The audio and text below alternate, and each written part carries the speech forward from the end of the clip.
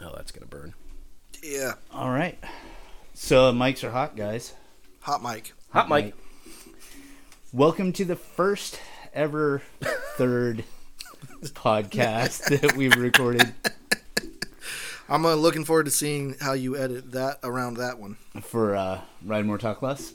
We were lucky enough to get the all-knowing, ever-present Adam Alexi here for an interview. So we're going to sit down with him. He's going to talk about all things Oregon Run, Run to the Rock, Ride More Talk Less, and beyond. The man, the myth, the legend. Himself. Yeah, if you're listening to this podcast and you don't know who this man is, I don't know why you're listening to this podcast, but welcome. Why the fuck would you even be here? As always, Maybe they just like motorcycles, Seth. Maybe they just like motorcycles. I'm gay for motorcycles. if you've been following our first episode previously, when you go back and check out the other episodes, right, like professionals, we're recording out of order and posting later. So, if this is your first episode or you listen to the other ones first, either way, we do a little game here where you get to guess exactly how many whiskey drinks we've had during the course of the show. And right now, we all have 1 ounce of 92 proof whiskey in front of us. This is Smooth Ambler Contradiction this week. Powered by Ride More Talk Less. So, Adam, welcome to the show, man. It's good to finally get you here. It's good to finally be here. For those of the listeners out there that don't know who you are yet, or maybe not have a full clue, why don't you give us a little rundown of what it is that you do? I guess am the originator of the Oregon Run, Ride More Talk Less industry events, etc. This was all one giant great idea in my head at one point, and through a series of bad decisions, I decided to make it a reality. So you mentioned Oregon Run, which I think everybody knows about. I don't think that a lot of people out there know exactly what Ride More Talk Less is yet. Right. So, Ride More Talk Less Industries has taken a few forms, but it's a name that we've latched onto and have stayed in love with. And Ride More Talk Less Industries is basically the events company that everything is umbrellaed under. So, Oregon Run, Run to the Rock, any other different types of events we want to do, etc., etc. But it's basically the parent company. It's a parent company. It's what all the money goes through and comes out of. Okay, great. So if people are looking for new things to do, and then they shouldn't just pay attention to like the Oregon Run Instagram, maybe it'd be better for them to maybe... Right, so this year we'll be rolling out the Ride More Talk Less Industries website. We'll be rolling out the Instagram account in its entirety for the first time really this year.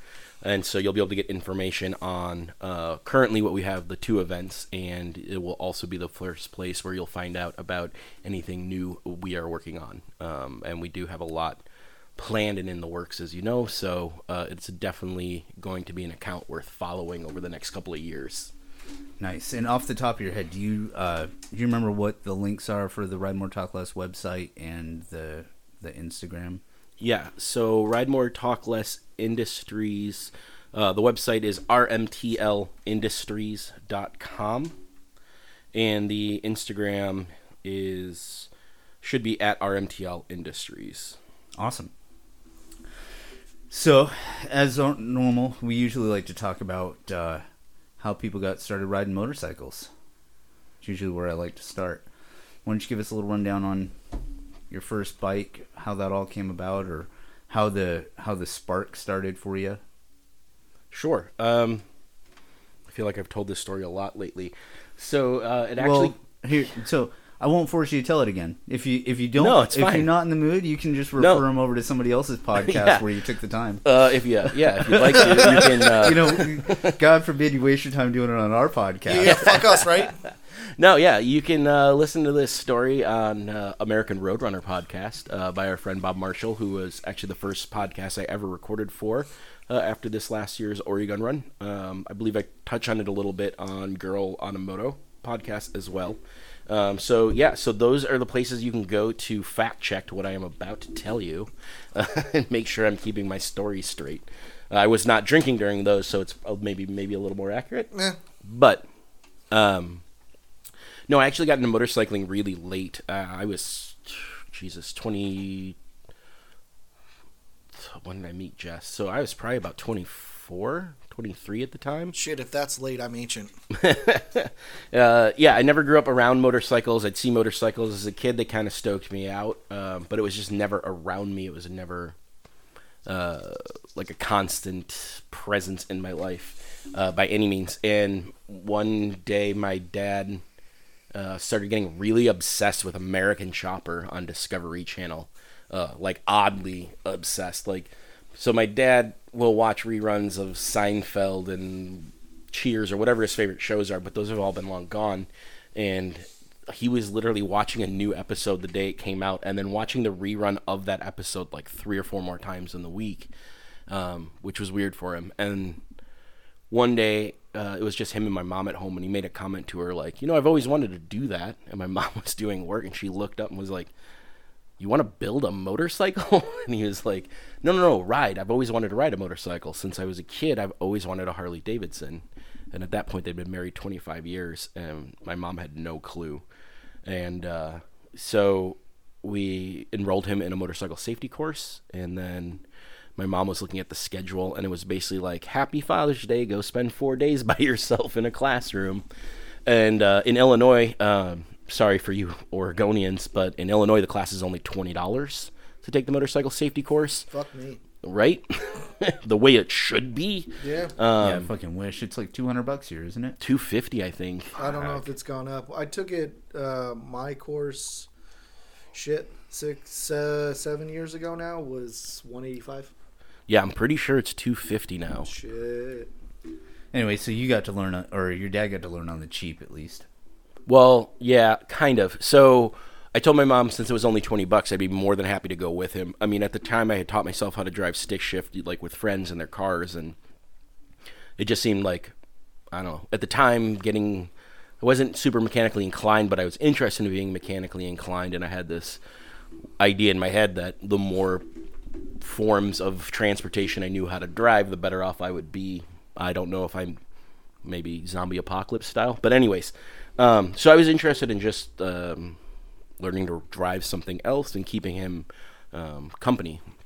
And then we got enrolled in the last class of the year in October, and then he had a business meeting out of town come up for that weekend that he couldn't miss or rearrange. So we ended up having to miss the class, so we enrolled at the Harley dealership in the area because they were just starting the Rider's Edge program. So it ended up costing us about $200 a piece because it's more expensive through them, but it also guaranteed us spots in the very first class the next season. Whoa, wait. Things are more expensive through Harley?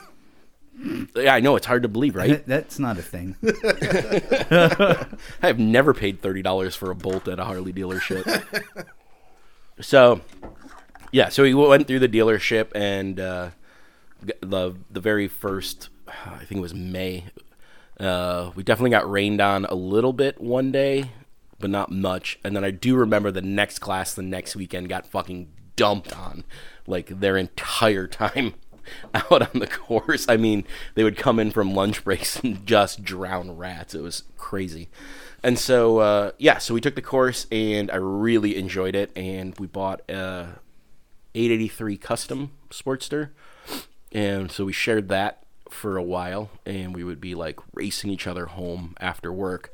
We worked about equidistance from our own house, and the rule was first one to get a leg over the machine got first ride. And since we were getting off around 5, first leg over the machine was about 5:15, and generally the first rider would come home around 10:30 or 11 o'clock at night. So I spent most of my very beginning of my riding career riding in the dark around town just to get some hours in and some time in. And then shortly after that, we went to a demo day, and we rode bigger Harleys, Softail and a Road King. I loved the Softail. My dad loved the Road King. He had money. I had none. So he decided our next bike would be a Road King. We were supposed to trade the Sportster in, but the day the Road King got delivered, I came home to find the Sportster still there, and him and my mother had done the math and realized for what little, like what the trade in on the Sportster, like how little it would take off a monthly payment wasn't worth the fact that half the time he got home I would be on the bike first. So yeah, and that was it. Then we would get home every day after work and we would ride together, and we'd be gone till 10 or 11 o'clock, and then Saturdays, Sundays would come around and we'd jump on the bikes. We'd be gone all day. And then my mom realized she wasn't seeing us anymore, so she jumped on the back of my dad's bike, and yeah, that's how it was. So eventually I traded in the Sportster on a Softail, Heritage Springer, which I still have. I will continue to have it, hand it down to my daughter, but so for 2 or 3 years, my only riding partner, honestly, was my dad, which was rad. We rebuilt our whole relationship around motorcycles. We didn't have the best relationship before that, but having a common point of interest to talk about let us kind of rebuild that whole relationship. So That's a way cooler story than mine, man. I'm kind of jealous. yeah, that's why I have a tattoo on my inner left wrist that says that's the bar and shield that says "Saved by Motorcycles" inside of it, because I was also going through some shit mentally and stuff, and I honestly believe without motorcycles there would be a good chance maybe I wouldn't be here. So yeah. Yeah, that's something that I hear a lot. People with depression moving towards motorcycles accidentally. Yeah. I had kind of a similar experience. I was in a dark spot when I started riding, and I think I started riding motorcycles as a way out. I really didn't want to be here anymore, and I thought it'd be a fast way to check out. But I wound up loving it, and instead of crashing and killing myself, I crashed and bought another motorcycle. Yep. Yeah. It's hard to think about anything else when you're on the bike other than being on the bike, and it's hard to be in a bad fucking mood and dwell on the shitty stuff when the world's whizzing by you and smelling delicious and looking fantastic and the adrenaline's pumping. And yeah, there's not a lot of things in this world that are just pure fun. Yeah. And I mean, some people may not be mechanically inclined, but even the little bit that you can do, whether it's maintaining the bike, riding the bike, talking to people about motorcycles, every aspect of it has a high level of enjoyment, which is really rare to find in the world. Yeah, like Tobacco Motorwear just dropped a new commercial. It's like, life got you down, are you staring into the infinite abyss? Like all these like great millennial talking points about how pointless life is, and it's like, buy a fucking motorcycle. and it's so true. My favorite part of that is when they're like, from the universe that brought you tacos and sex. Yeah, exactly. Now motorcycles. Yeah. It's fucking just so good. Or at the end when they're like, if you're, are you suffering from like any types of depression or lulls or blah, blah, blah, maybe you should ask your doctor if a motorcycle is right for you. Or don't, because it's your own fucking opinion. It's really well done. I think that's one of the best commercials I've seen in a long time. And it's kind of cool because they're not pushing their product. They're just pushing riding motorcycles in general. Yeah. I haven't seen it. I'm going to have to look it up. Oh, yeah. We'll watch it on the break. Sounds good. We'll Well, hit what that are we going to before. do? We'll do RCR too, but Okay. it's only like a commercial. So All right. Yeah, and also, it's just like, I personally believe, for a number of reasons, but I think it would be stupid rad if the tiered licensing system was like, all right, when you're 15, you get a riding permit and take the motorcycle safety course. When you're 16, you get your first license. You can only ride a motorcycle under 500 cc's, and then after 2 years, you can get a bigger bike, but I think about that, everybody being exposed to it, normalizing it as a mode of transportation, I think it would also improve driving in general, because everybody would be terrified they were about to take out a kid every time they start actually watching for motorcycles and giving them proper space and understanding like how much we can lower congestion, et cetera, et cetera. I mean, it's a pie in the sky idea, but I have a feeling there's a good portion of those kids who wouldn't switch back to a car for a very long time in more temperate climates, so... Yeah, I do. And I you're not the first person to bring that up. I mean, we mentioned that we've done this out of order, but John Gardner, when he was here, he mentioned something very similar to Seth. When we did his interview, he was on the same page. I've been an advocate of the tiered licensing system for a long time. Yeah. I wish it was attached to speed limits too, though. Right? Yeah, like, oh, gee, you're a Class A license, so that means that you can do 95 on I-5 instead of 65. Right. It'd be fucking great. Yeah. But you're only a Class D regular license, so you got to do 40. Right? That sounds terrible unless you're gonna like regulate people to whatever lane. You're like, you can only do 40 and you have to be in the slow lane. Right. Yeah, absolutely. And We it just should need be to on your build new license plate. freeways. We build new freeways for people who don't know how to ride, Color code them. /drive. and you have to stay on the idiot freeway. And the rest of us who know how to operate our vehicles can take the Autobahn. Sustain the Uberbahn. The ultimate. Because the Uberbahn. So we got your riding history out of the way. You want to chat about what brought about the Oregon run, or do you want to save that for when we're answering the Instagram questions? Well, I mean, yeah, I guess we can start kind of mixing those in. So we did a post leading up to this on the Instagram. Ask us anything you want, and people literally ask anything, but I knew that was coming when Jess phrased it that way. Jess is my wife, and she does all of the marketing for us, so she's the one running all of our social accounts, making sure our websites are dialed, etc. So we got to ask everything from where do babies come from. That was my favorite. Yeah, right? Your mother. The fuck do I know, man? Your mother. That's where babies come from. When two mommies love each other very much, they go to a clinic and look through a Facebook and decide which jizz they would like. Exactly. So one of the questions, of course, is, and it comes up, is how did the run all begin? How did this whole Ride More Talk Less Industries thing really begin? And that it's to pinpoint the exact moment of origin. I mean, if we're gonna wax nostalgically about this, is a bit hard to pinpoint. I do know the seeds were first planted in the form of reading an article about the very first El Diablo run that Bitwell put on in Baja, Mexico. Just the idea of like 25 people on choppers just riding around Mexico in order to eat tacos and drink tequila sounded like the greatest fucking idea I had ever heard of. And then very shortly I read about the Gypsy Run on the East Coast, which was a ride all day to a campsite, party all night, ride all day back.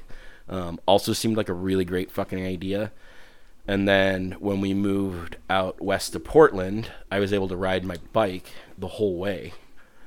So spending 5-6 days alone on the road was fucking amazing. And I remember thinking, like, how do I just do this forever? So that I think those two things together kind of solidified the idea in my head as just like a goof of a gypsy style run at some point down the road. It would be really great to have an event that literally ride all day, party all night, then do it again, and then do it again, as long as we possibly could. Just seemed like that's the way maybe life should be. So that was kind of where the whole idea came into play.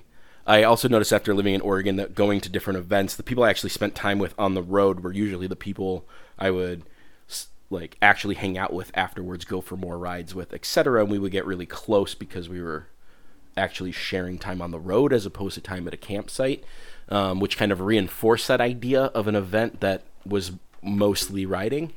And then I guess the way it really came about, I had started a small patch company with a friend, and Ride More Talk Less was like the first patch idea we had. It was in the first run. It sold out immediately. Bitwell saw it randomly and like reposted it on Instagram, which just basically meant we sold out in like a week, which was awesome.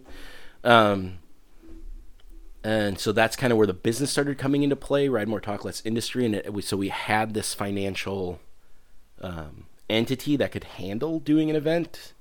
And then my daughter was born, and very much instinctually I wanted to do something more with my life, something she could be proud of down the line, something that would build a stronger community, because I grew up in suburbs, and as much as they're shitty about those, as little kids they're amazing because they're safer to like ride your bike and go on adventures. And back in the 80s growing up in early 90s, it was like whoever's parents were actually around, they did the parenting. So, like, my parents would both be off at work this day, and we were old enough to stay home by ourselves, but they knew, like, my friend's mom across the street was home all day, so she would come out and check on us. And she was more strict than my parents, and my parents were more strict than so-and-so's parents.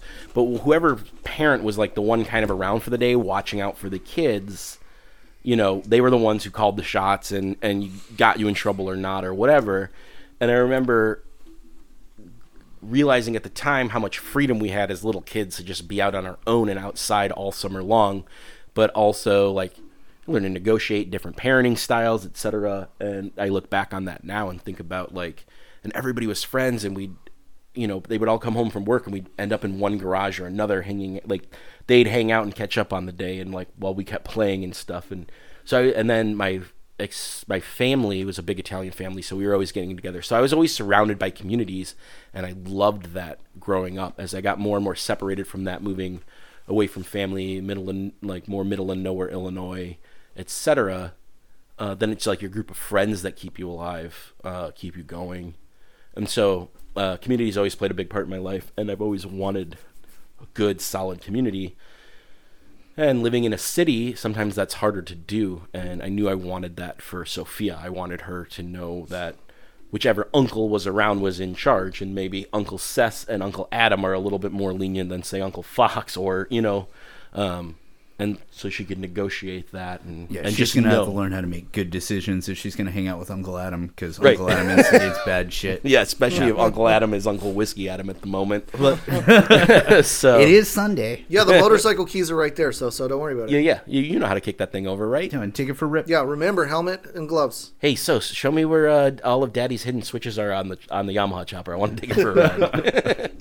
So so she was born. I wanted to do more. Wanted to build a community, and honestly, it was right after Dream Roll. I think it was Dream Roll at 1 or 2, and it was the week after, and there was maybe 40 ladies who met up at CC to go for a ride together, and they had talked about it at Dream Roll, and then someone followed up, a couple people followed up and actually sent out an email, and the very next weekend they had 40 people show up to go for a ride.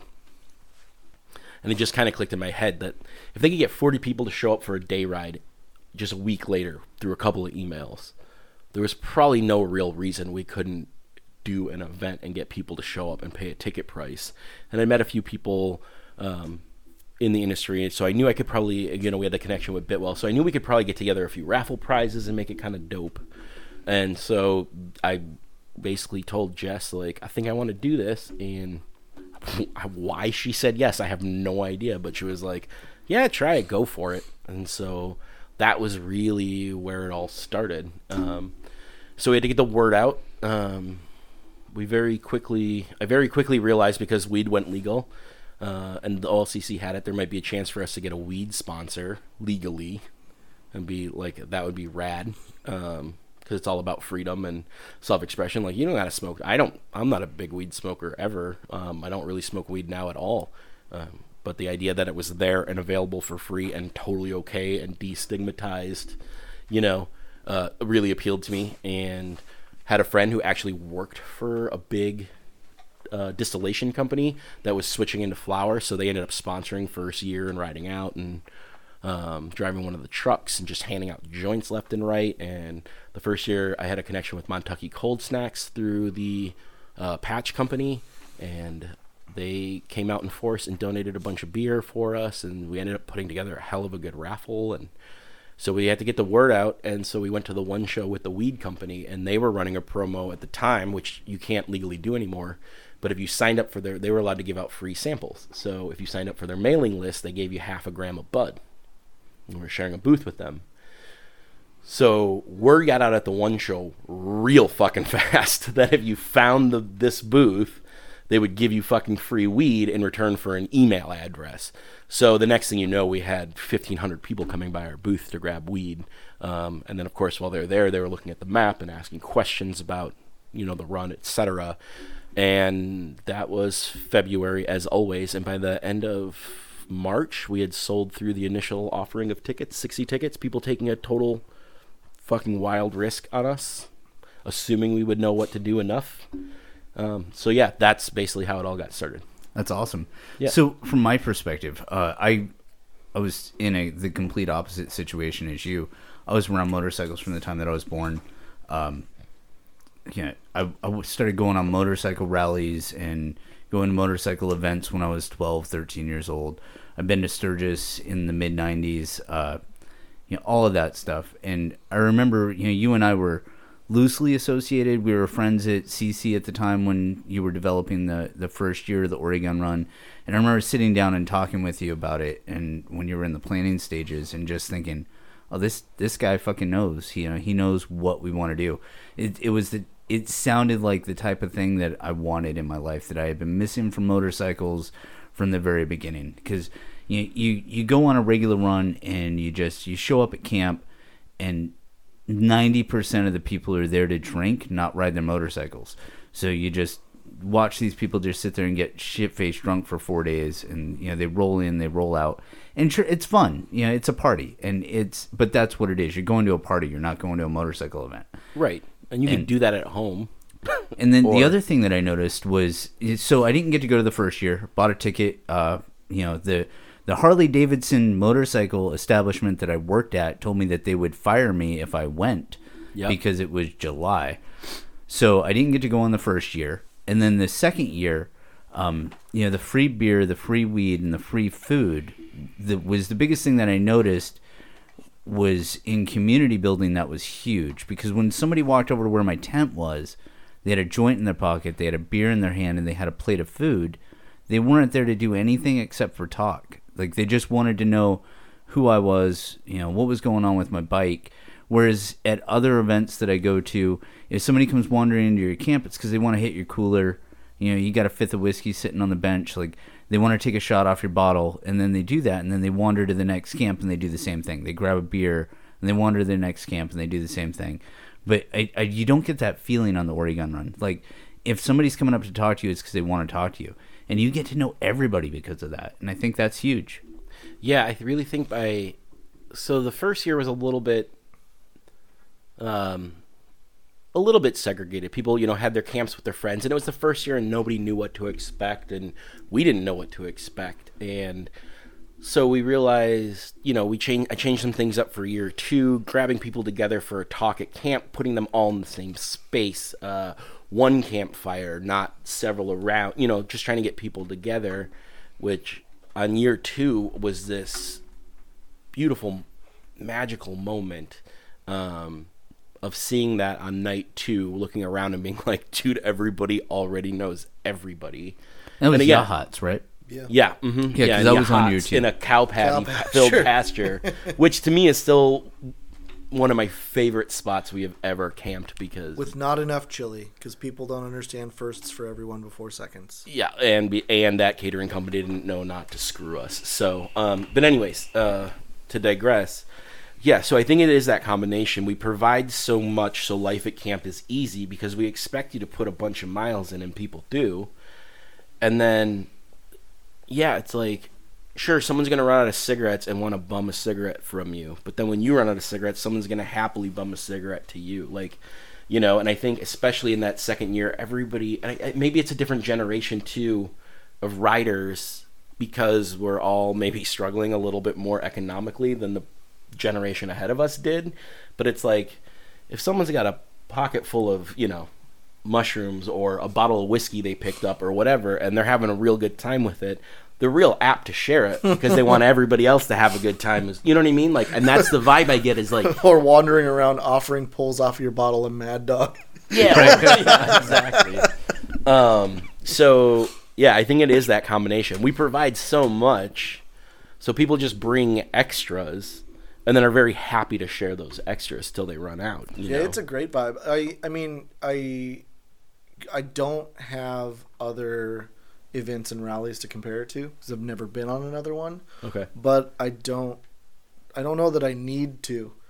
I feel like a lot of those places, those other events and things are old school, or have an old school vibe, or are well established and have been around for years or decades.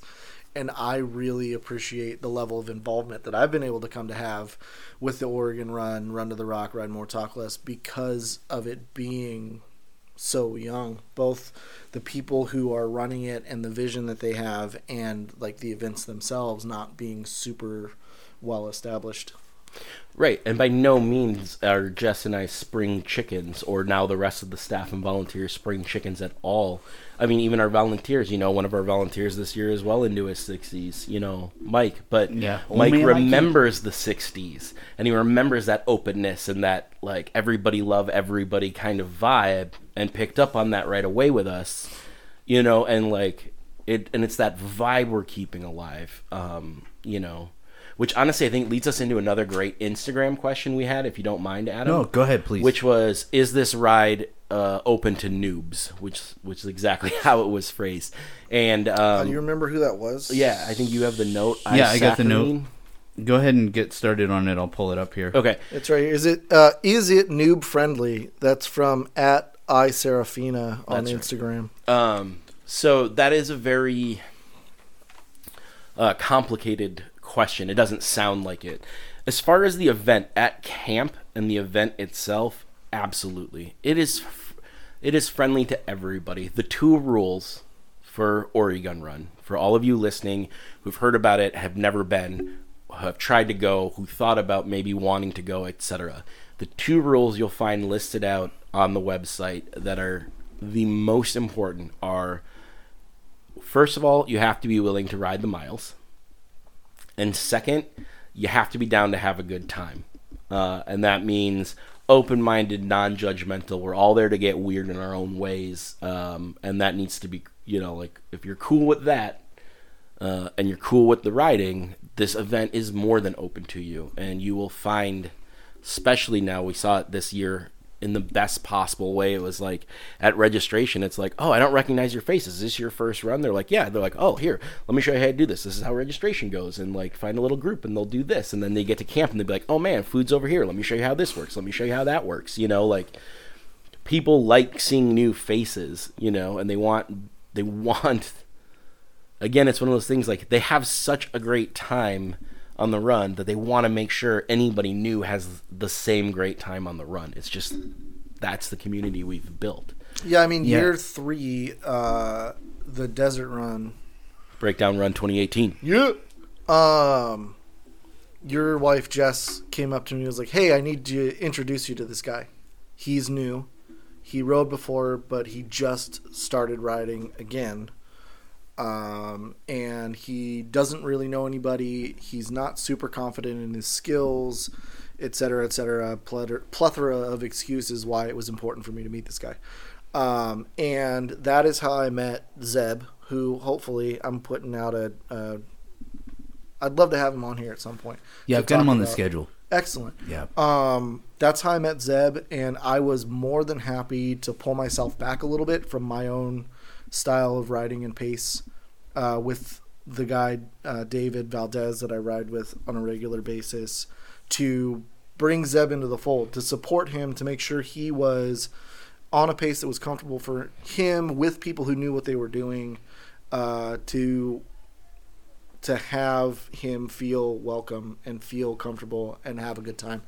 And it's just one of those things. I would happily do that any year for any new rider who hasn't been on the Oregon Run before or doesn't have a lot of miles in the seat. I think that this is a fantastically noob-friendly event. So I'd like to kind of step Yeah, in here because please. my role with Oregon Run and Ride More Talk Less Industries, among many hats that I wear, planning the routes is a big part of what I do, and I try to make sure that there's one route that is just pretty much miles. It's not entirely the most technical route. It's still going to be fun. You're still going to be seeing some great stuff. So if you're a new rider and you're looking at the Oregon Run as being your first like kind of motorcycle event that you're going to dip your toe into, I would suggest just pay attention to the maps and just make sure that you can comfortably ride that number of miles a day. If you're at the point where you can run through an entire tank of gas and then stop and take a break, and then get back on your bike and burn another, half a tank, you're more than well enough good to make it from camp to camp, I think. Because we have routes that are designed for riders that aren't extremely technical routes. We also have routes that are extremely technical. They're very difficult, and there are a lot of miles. There are a lot of hairpin turns. There's not worn down signs.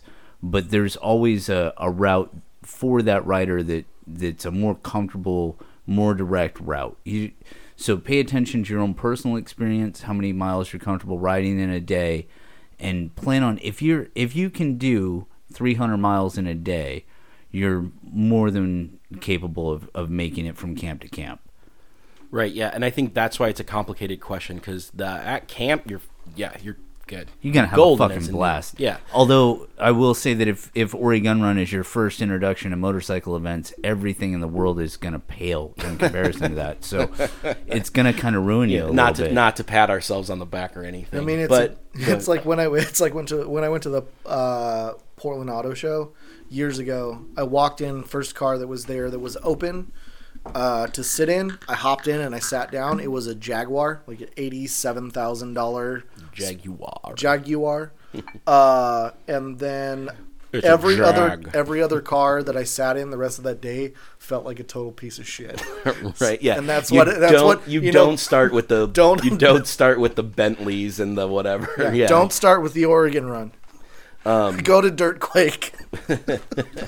But that's the thing. Like, that's why it's a complicated question, because the riding can be difficult. We're trying to take that into account after the breakdown run. I mean, we went way far, and we went way hard, and then we happened to get a nasty fucking heat wave. And it took down far more established riders and made it hard on them and had them dehydrated and a little nervous and panicked, etc. at certain points. So after that, we tried to learn some lessons, etc.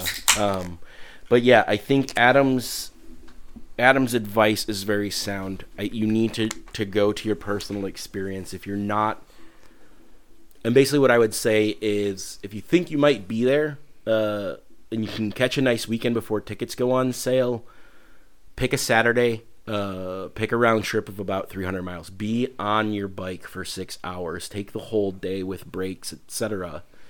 And then get up on Sunday and see how 100 miles feel.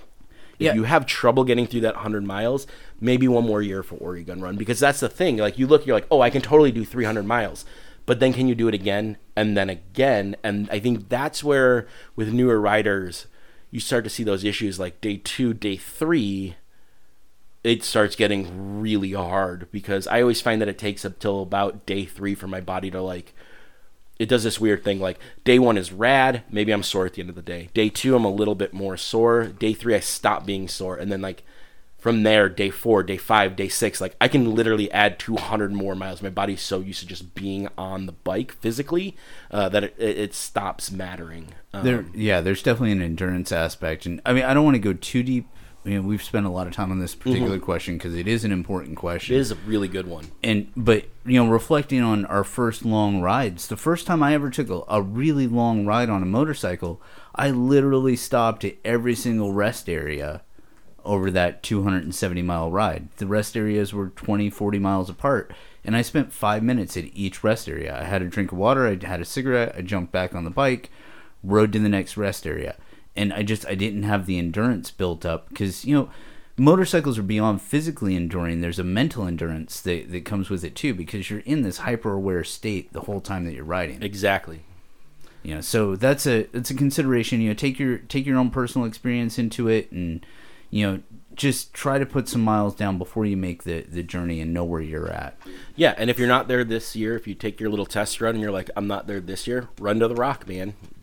Run to the Rock is fucking awesome, and you can take 2 days getting there if you have to. Exactly, and then you can ride as much or as little each day as you want before coming back to camp for the shenanigans. So, which is one of the reasons why we wanted, to do the second event in the first place.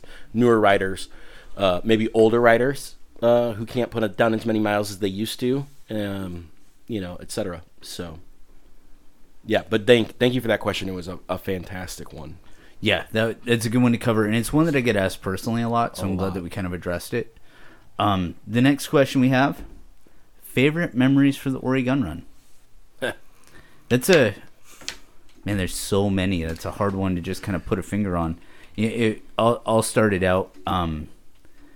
It was Breakdown Run 2018. I had made it to Condon, and there was this kid that was lost on his motorcycle. He had this clapped out chopper with a piece of corrugated fucking roofing for a fairing. No, beat up fucking dirt bike. It wasn't a chopper. That was just like a... I thought that was a Sportster. No, it was or like a big CC dirt. But yeah, clapped out was definitely the right. Yeah, that thing was beat to shit. And I ran into him, and he was all pissed off, and he's like, oh, I can't figure out this stupid map on this fucking... All he gave me was this stupid fucking bandana with some turn-by-turn directions on it. And I was like, cool, man, hang out here. We're going to get some gas. We're going to get a drink, and then we're going to hit the road. You can follow us. And so we stopped by Ace Hardware to pick up some earplugs. He got frustrated and ripped off without us, and I watched him go the wrong way towards Fossil instead of following us out to Heppner like we were going to go. And I was like, well, he's going to have a fun ride. That's the long way around, but I know that road, and it's fucking great. And I ran into him again at camp that night. And, we're in the Wallowas, gorgeous mountains in the background, classic big red barn with a huge field behind it. It was just this gorgeous landscape. And he came up to me, and he was like, still pissed off. He's like, oh, I went the wrong way. I got lost, blah, blah, blah, blah. And he just running me the riot act about how bad the event was because we didn't give him, a proper map or whatever. Side note, so many emails that go out ahead of time with actual Google Maps for you to study, print out, bring along with you. I think that year we even offered the files you could put them in a GPS unit. No, we offered everything. The bandana is souvenir-like. It will give you the basics. Yeah. Please print your maps out if you need maps. Yeah, so... But, we had that discussion. He didn't have any social media accounts. He didn't have any way to do turn-by-turn, blah, blah, blah. I was like, well, man, they have gas stations that have maps all along the way. Just, pick up a map and take a look at it and figure out where you're going before you leave. And I was like, this is honestly a really fucking great time. And you got lost for 4.5 hours. You saw the majority of the state of Oregon. You wound up in camp anyway. There's dinner over there, there's beer over there, and there's 150 people here that went on the same ride you did today. Grab a beer, grab some food, go chat with some people, and find a group to ride with tomorrow. And so then we ran into him the next day, and that motherfucker was having the time of his life. Yeah, I remember. I remember it clicked for him. It's like, I think it was you that looked at him, and you told him, what was the quote? Like, if you're not having a good time, you're fucking doing it wrong? Yeah, if you're not having a good time, you're doing it wrong. Stop, figure out what is happening that's wrong, and fix it, man. You're on motorcycles riding around Oregon in good weather. You're going to meet up with a bunch of people for a good party. Like, give me one reason you should not be having a good time. So that was good, but my favorite part was the next year when he running came into back. that same motherfucker, just elated, can't wait to get back on his bike, can't wait to do it again. Like, he had the best I think he had the best time out of anybody. Yeah, it's true. Like, day one, it was one of those, like, all right, I'm going to keep an eye because he's really upset anytime I possibly run into him. Because as it's different when you're putting the event on, like, all right, like, I want him to have a good time. So I'm probably going to have, like, a million requests or complaints or whatever that I have to field when I get to camp, et cetera, a little mentally preparing for that. And by the end of it, he was like, I had this all wrong on day one. This is great. And then, yes, this year coming back and seeing him at registration at the Jupiter this year, and he was just like, are you motherfuckers ready? Like, he was just like super ambassador, massive cheerleader. Like, this event changed my life last year. Like, yeah, those kind of moments are just like, fuck yes. That's why, like, all the build up, all the planning, all the stress, like, in those moments, it is beyond worth it. I feel like that kid, out of anybody, like, that event changed the way he looks at motorcycles for the rest of his life. Yeah, and we should definitely have him on. He would totally come up and do this interview, Brian. Yeah. We'll Skype him in. Yeah, for sure. Yeah. Seth, you want to go next? Because I got a bunch. I mean, I know you do, and mine will be we'll take a peak, a trough, and then a peak again. Your sweaty balls. No, my sweaty balls are not a highlight of any of the runs. Although they're a highlight for me. The blowout on those jeans that just gave me that flow through air conditioning for the entire weekend. It was beautiful. No, my Oregon run highlight, the one that comes immediately to mind, is not a highlight. Last year, I had the pleasure of, speaking of clapped out piece of shit bikes, I had the pleasure of riding alongside our guest today, Adam Alexi, on our friend's beat to shit, like 9901, I don't fucking know, Sportster, that was barely roadworthy, but made the entire run. But I got to ride every day from registration to Camp Night 1, Camp Night 2, Camp Night 3 with Adam. Waiting for me to bleed the brakes, waiting for me to die in the shift shift linkage, waiting every morning. It was like, I know, Seth, but I know we got to get going, but there's one more thing I can fix on this bike and make it ride a little better. I know so much more about motorcycles after riding with Adam on that bike. That entire weekend, the whole run, the ride part, the party part, was solid, consistent for what I've come to expect being on Oregon Run. The ride part was phenomenal for me, and I just remember a highlight of that trip was coming in on 34 where it straightens out leading up to I-5, and Adam pulls up right next to me, and we're riding bar to bar, and we're on comms with each other, and I just tell him, like, I don't do this with people. I don't trust other riders, no matter how long I've been riding with you, no matter how well I know you, no matter how much I believe in your skill. I don't ride this way with people. It terrifies the shit out of me, and I am so comfortable and beyond calm sitting next to you on this stretch of road. Yeah, I remember, because he starts that talk off, and so of course the first thing I do is throttle off a little bit and start dropping back. He's like, no, man, I was trying to get to the point that, like, that for some reason this is not bothering me at all. And I was like, oh, well, in that case, throttle back on and pull back up bar to bar. And we, and it was a wide open, empty road, which is why I felt comfortable doing it. It was a wide fucking lane, and we rode that way as long as we could. And then traffic came, and, you drop off for the safety of everybody. But, yeah, we had like a good, probably like 5 miles. Yeah, thinking about that, thinking about that memory, thinking about the memories, the feelings that it evokes, thinking about that memory, like, I'm not too much of a man to admit I'm getting a little misty, like, reminiscing about those days riding with you on the road. It was fantastic. I had a similar experience here too. Adam and I spent all a year or two together. Yeah, and I was going to get to that point about.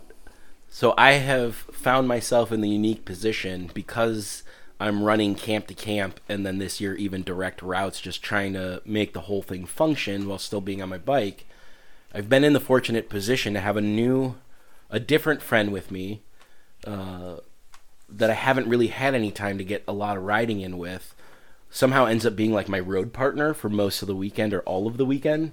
So the very first year, I was boogieing with some friends and stuff, but then somehow Steve Dewey, Coleman, and I, we fell in on day 2, and we stopped at his mom's house, and I got to meet his mom and see the house he grew up in, which is like the coolest hostel ever. Like, his dad has built some. Anyways, I digress. But anyways, so we spent that whole day, and then like most of the whole next day, and you have that.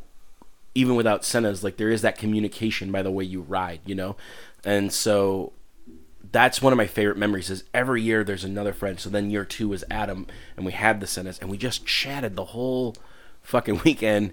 And probably my favorite moment of that weekend was fucking making a pass, and Adam going, that was fucking shady, dude. No way I'm ever making that pass. And at the time, he's sitting on a motor with literally twice the CCs probably as my bike. Yeah. And I was like, no, man, it was wide open. I had it. And he's like, apparently.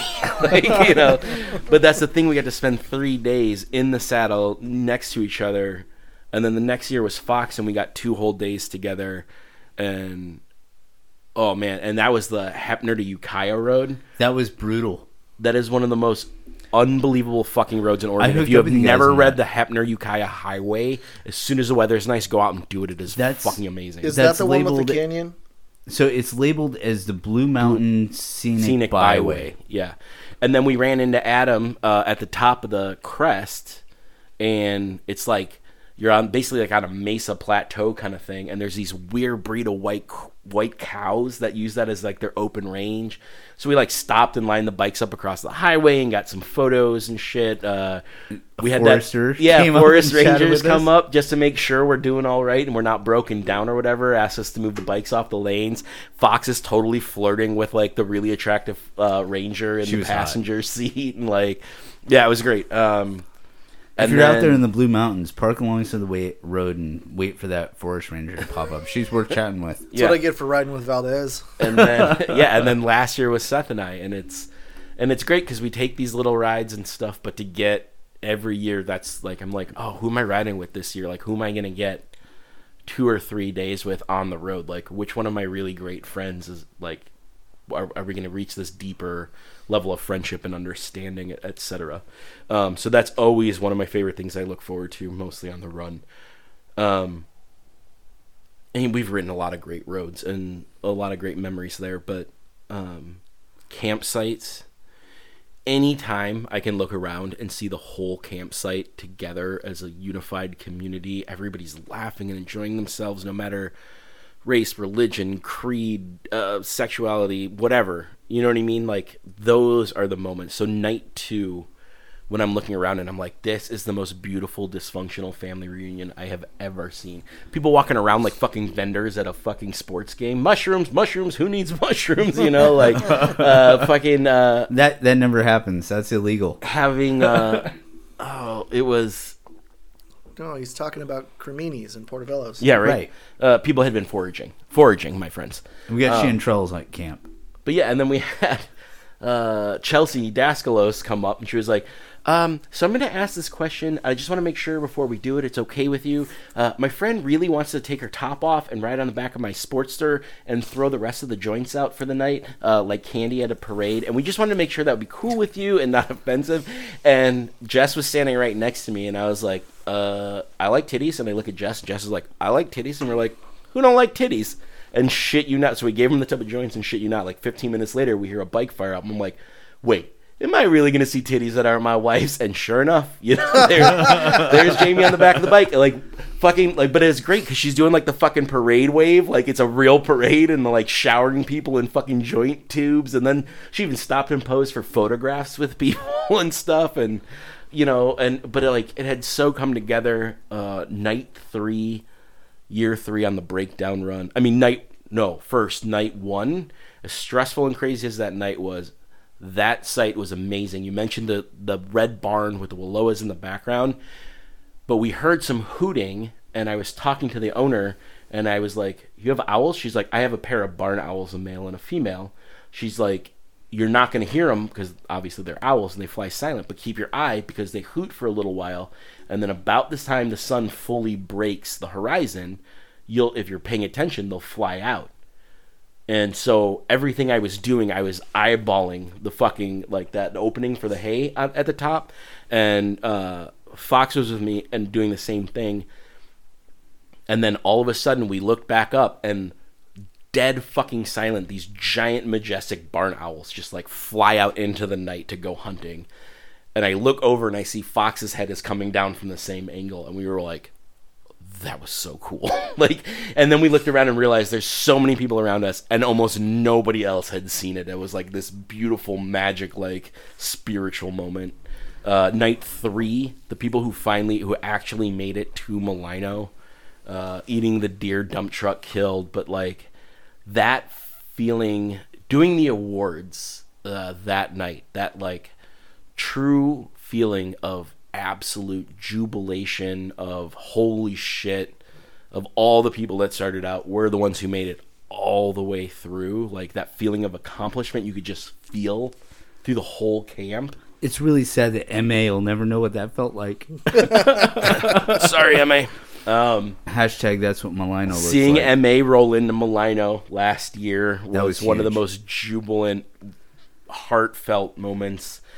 Let's take a step back. Hold on. And then my last favorite memory from last year was all of us as a staff. So last year was the first year we ran with a full staff, and these beautiful gentlemen and Fox and such weren't just volunteering their time. They had been with us through the whole thing, and taking a moment at sunset to like really just be together and appreciate what we had accomplished for the weekend. Alex and Gabe just wandering up, which is immortalized in the Roseanne themed take and the video. And Jess's Roseanne laugh at the end. Exactly, and everybody just together watching the sunset, taking it in and appreciating it, like coming together, having everybody there. That's magic for me. So yeah, the whole run is pretty magical. Let's do some quick fire. Yeah. 4 or 5 words of things that fucking really kind of embody the high times at the run. I'm going to start it out. I'm going to say ass out burnouts. Backflip pond jumps. Yep. Seth, you got any? Man, I don't operate well under pressure, but all I can think of right now is, I apologize, Adam, if I'm stealing this from you, but baptisms. Baptisms. Yeah. Dirt track at Milano. Ian Kim will not stop until he's got a quick lap time. Love it. 10 barrel beer box head gaskets. Jesus. Camaraderie, community. Nobody gives a fuck what you're into or what you're up to. Don't lend it to me if you don't want me to crash it. Right? Yeah, totally. Jesus. 5 or 6 words is it's camaraderie. Well, and it's having high times, like dope, weed, whatever, like helps. Yeah, but it's campfires and beer and it's motorcycles and it's camping and it's, I don't know, to feel like we're recapturing something that went missing from the motorcycling community somewhere after the 70s, early 80s. I feel like we're doing that. I really do. And bringing it back. And on that note, we've hit our 1 hour mark. You guys ready for a little bit of a break? Yeah, I could totally use a little nicotine here. I gotta pee. We're going to step off, take a break, and we'll be back with you in just a moment.